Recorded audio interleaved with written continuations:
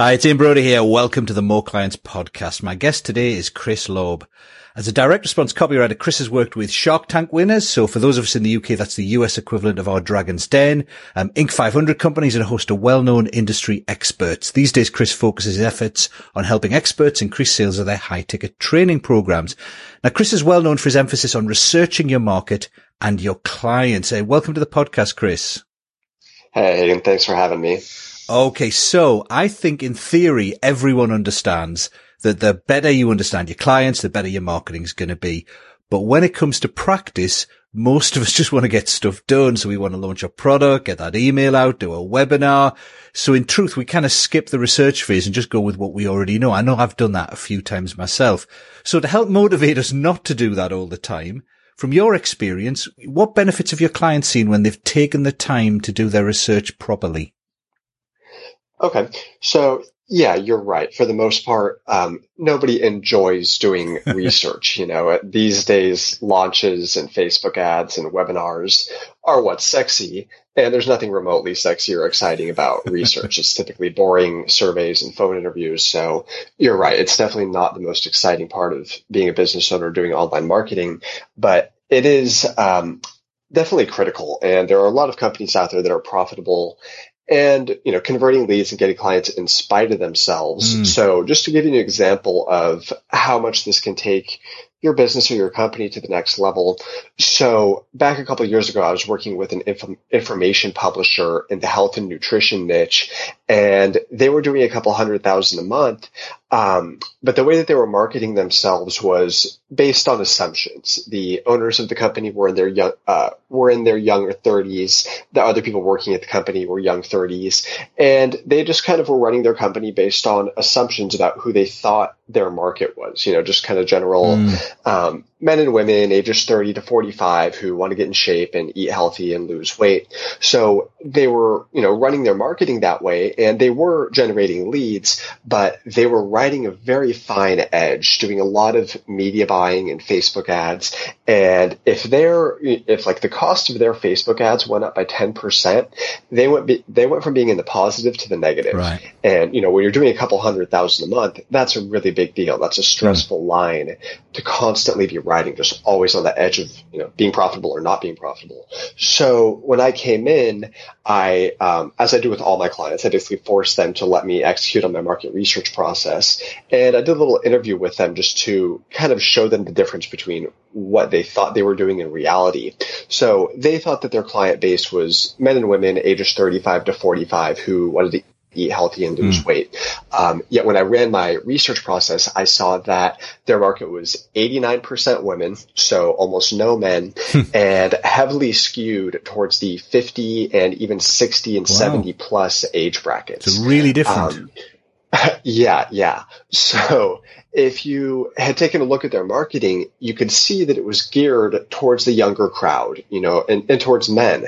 They were using red and black in their branding and in their funnel, had these really aggressive, kind of headlines and marketing communications on their landing pages and their sales pages, pictures of young guys at the beach with their shirts off and flexing their muscles on Venice Beach and stuff like that. But in reality, their target market, their audience, and their buyers were women in their golden years. So luckily they were open-minded. They made, basically overhauled their entire funnel, started using softer colors, softer messaging, photos of, women and couples in their golden years and doing stuff that retired people do. And they basically went from writing razor-thin profit margins to having a record-breaking sales year and getting on the Inc. 500. So it just kind of goes to show that there are a lot of companies out there that are profitable in spite of themselves. But if they were to take this stuff seriously and really laser in on who their audience is, how they should be communicating with them, etc., it would help take them to an even higher level. And I think that's probably a very common pattern, because I think many of us start our businesses to solve a problem that we have ourselves in a way. I started my business, and my clients are all consultants, coaches, which is what I was historically. But I guess, I do much more online nowadays. I'm much more technically competent than I used to be. So I may now be quite a bit different to my main clients, and it's easy to assume they're just like you, I guess. Yeah, exactly. That's what it comes down to. It's not because people are, stupid or anything like that. They just make assumptions. Yeah. But at the end of the day, we don't, like, if you think about how many people you legitimately know, well, it's going to be your parents, your spouse, your kids, maybe, with how crazy or rebellious kids are these days. I mean, who knows if you know your kids, and your best friends. So you don't, and I don't mean you as in you. I mean, like, everybody out there. We don't know enough people to understand how they operate, to understand what emotional hot buttons we have to push to get them to take action, to understand their fears and their desires and all of that. So a lot of us just base our businesses on what we know. We look at our past history and base it on our assumptions. And a lot of times those assumptions are just inaccurate. Well, so we know that doing that research properly can make a big difference. But it's not always easy to do good market research. I think we've all heard the quote from Steve Jobs saying, customers don't know what they want. What situations are there where market research works really well and when it doesn't? And how do you get real insights from research rather than kind of platitudes and generalizations that end up not being a real mirror of how people buy and how they behave? Yeah, that's a really good question. So, the fact that Steve Jobs says that is kind of evidence of the answer, in that if you're trying to innovate, if you're trying to create something new in your industry, then yes, going to your customers and asking them what they want probably isn't the best path. If you think about, if you're in a relationship, especially for the men listening, and you've ever asked your girlfriend or your wife, what do you want to eat tonight? Italian, American, But if you ask someone what they don't want, it's really easy to answer that question. Okay, well, I don't want seafood and I don't want Mexican. And so kind of through that process, you can narrow down. You can kind of, if you ask the right questions, you can figure out what somebody doesn't want by kind of narrowing down. Okay. So yes, if you're trying to innovate, then asking someone what they want probably isn't the best path forward. But innovation is exactly what I'm talking about here. I'm a direct response copywriter, so I help businesses write emails and Facebook ads and sales pages to help them sell their stuff.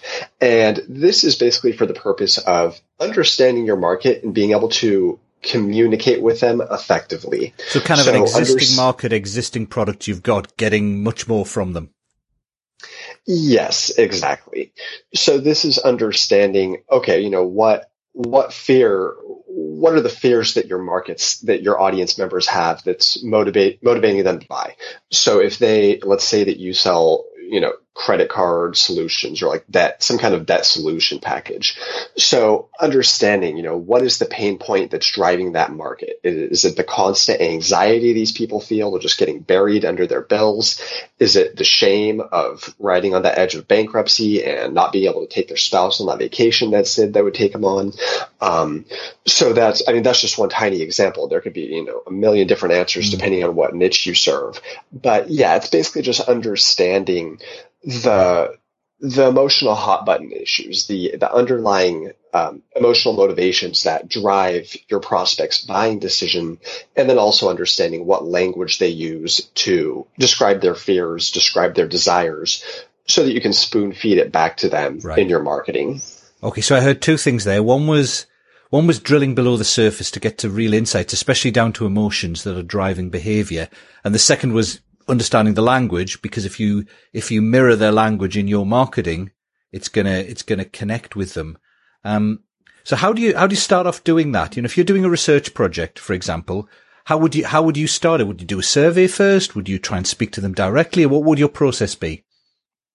Yeah, 100%. So this is the kind of funny part where it's actually really simple, but it's not easy. Okay. And going out there and talking to your market is by far the fastest way you can trim the fat and get straight down to business.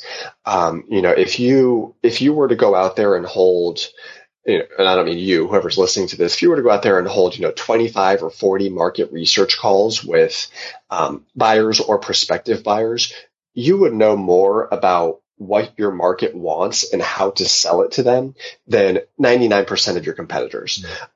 So few companies are actually going out there and doing this level of research, spending the time talking to their prospects and talking to their buyers.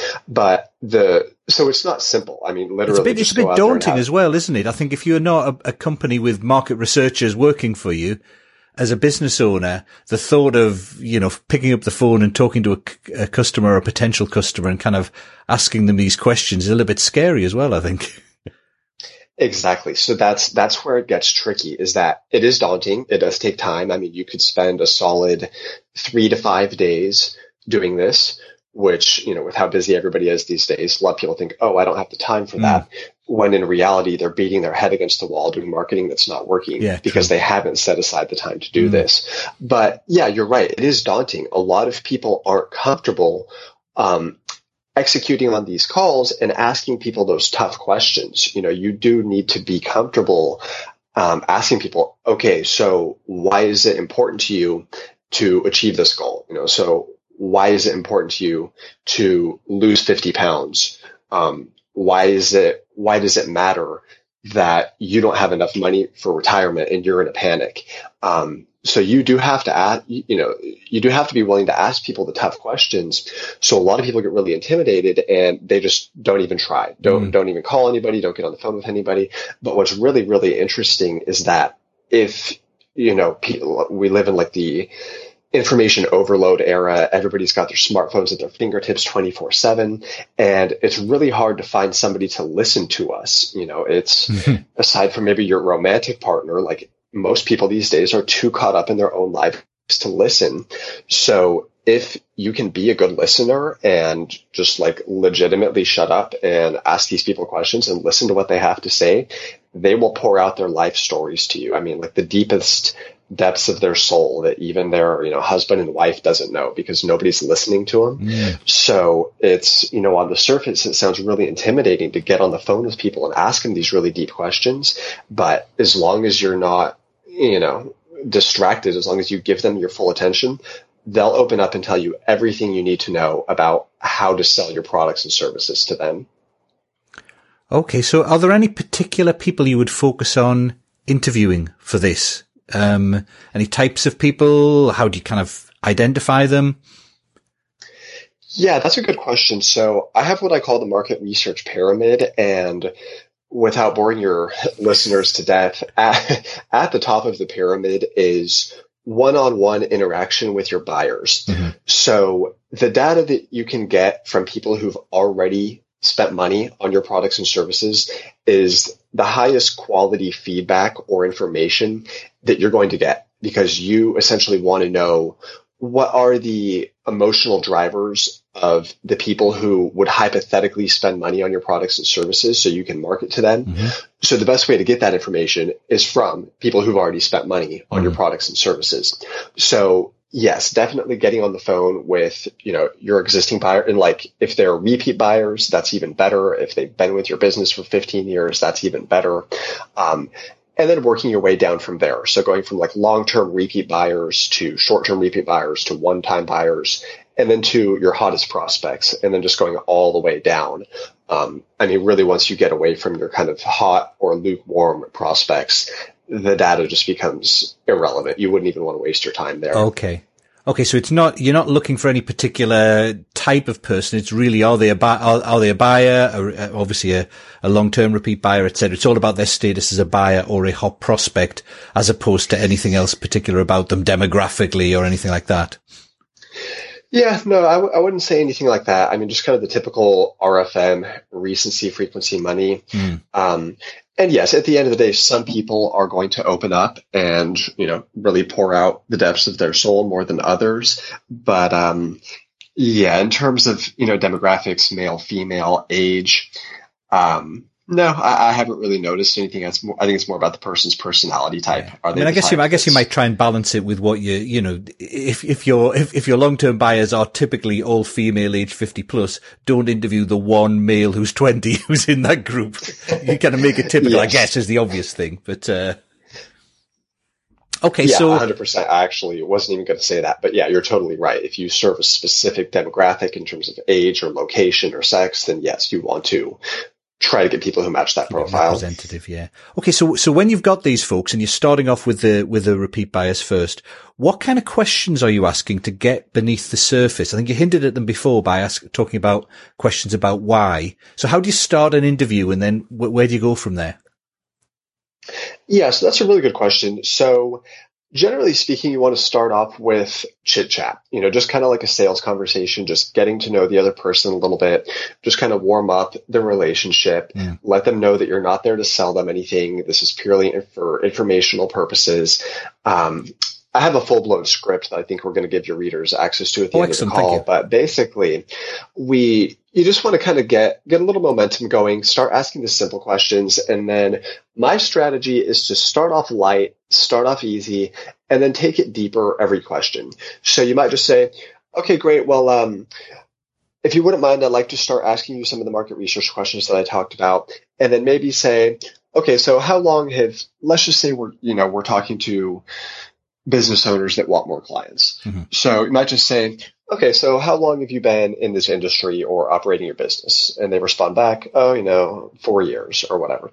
And then just say, okay, and, what type of clients do you serve? Or, something like that. And basically just starting to go a little bit deeper with every question, because what as I mentioned earlier, what you're really trying to get to is that, the emotional hot button issues, the underlying fears, the underlying desires, their dreams, their frustrations, etc.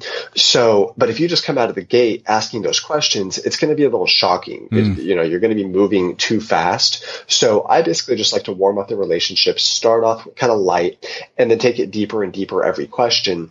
And eventually you can get to the point where you're in like the heavy hitting, serious emotional stuff.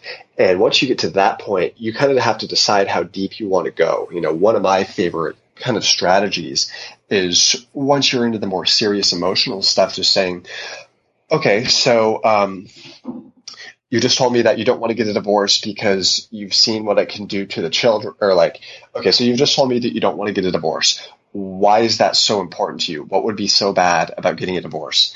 And then they might say, well, I'm really worried about the kids. I'm worried about their emotional stability. I've seen what divorce does to children.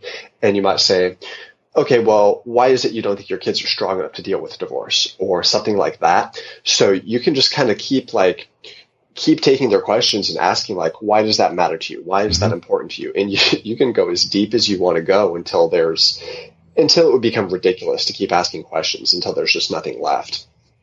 Okay. And I suppose how deep you go depends on, I guess, the particular products and services you're selling.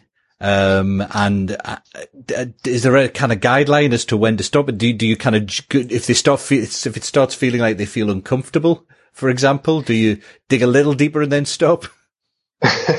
No, I don't try to push them beyond their comfort level. Right. Like I said, if you're a good listener, they'll open up on their own. You won't even have to try. But yes, if you're selling coffee makers, then you probably don't need to pry them on why they want to divorce their spouse, or why they're $50,000 in debt. You got to be kind of keep the context in mind. Is it usually the case that the more expensive the product you're promoting, the deeper you have to go? Is that true?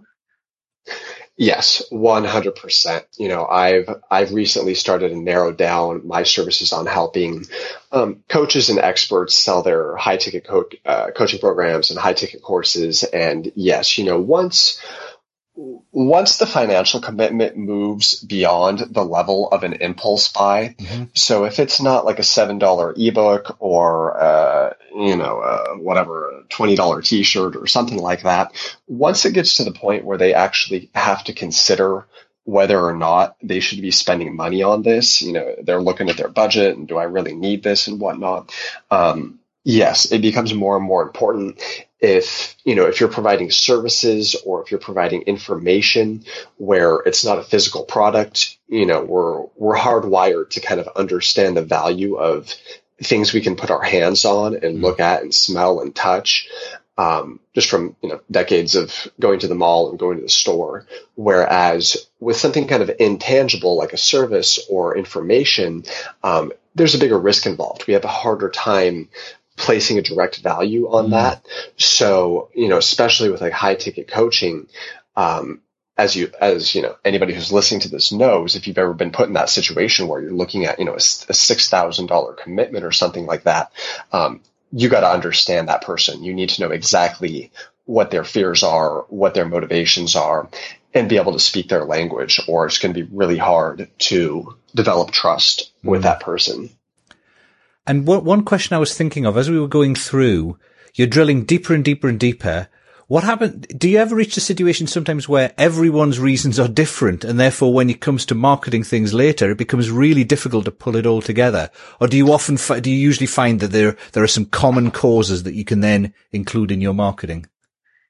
Yeah, that's a great question. So yes, at the end of the day, what you're trying to do with market research, whether you're running surveys or phone calls or even just analyzing publicly available information like forum conversations or Amazon book reviews, is patterns in the data. So no, I have actually never been in a situation where the data has been so all over the place that I couldn't identify a pattern. Okay. It does take, this is kind of getting into some of the more technical stuff with statistical relevance. But yes, I mean, depending on it, like if you're running surveys, generally speaking, you want a sample size of 1,000 survey responses, and you're going to analyze like the top 20%, the 200 most in depth.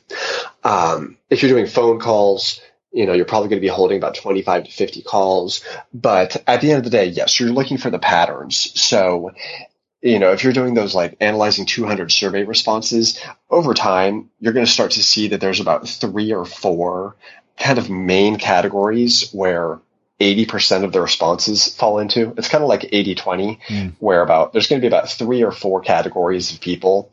And that's going to cover about 80% of your market. And then there's going to be people who are all over the place. And that's the other 20%. So yes, with this market research stuff, you definitely want to apply the 80-20 principle and identify the 2, 3, or 4 categories that cover 80% of your market, because it's literally impossible to market to every single subsegment out there. Okay. And I guess that's one of the reasons why you have to, A, not just go with your assumptions, and B, interview more than just a couple of people, because otherwise you could end up focusing in your marketing on the outliers rather than the kind of the thing that covers 80% of people. Mm-hmm. Yeah. And that's why I think that the phone calls are such a powerful method. I personally found that after holding, 10 to 15 calls, you're going to start to see the patterns pop up.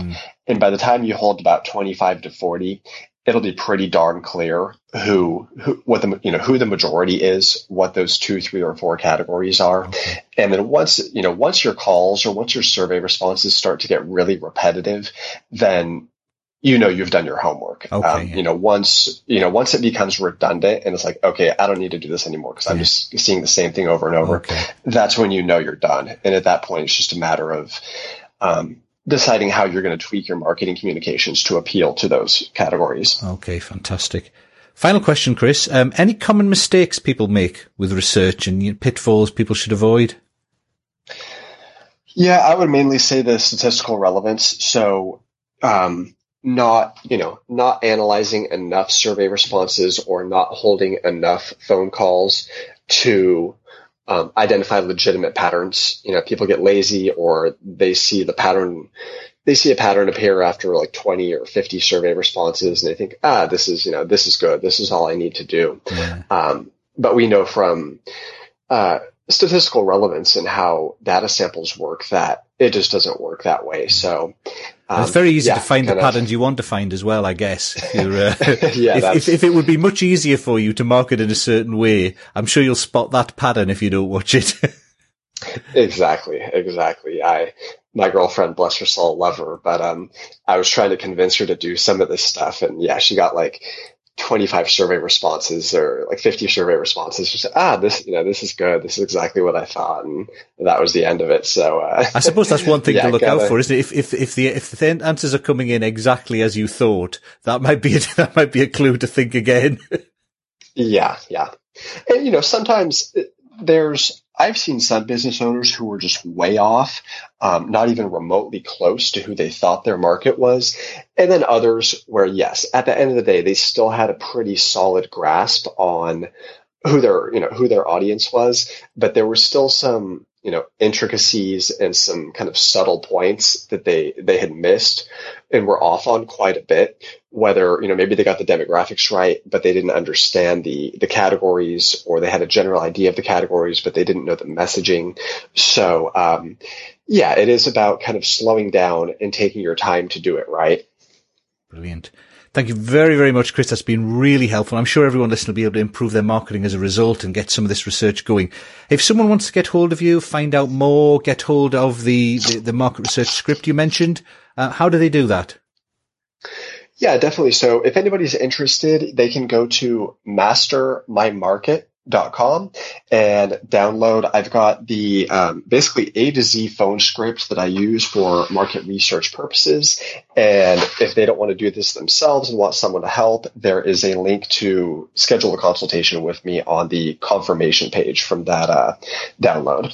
Excellent. Yeah. And I've been through that script myself. It's really very good because you were mentioning earlier the asking the easy questions first to get them feeling comfortable and then go deeper and deeper. And it's really good the way you've laid out the script where you kind of under each question, you've got little notes to guide people as to what to ask, how to follow up, etc. So that I think if people download that, they'll find it really helpful.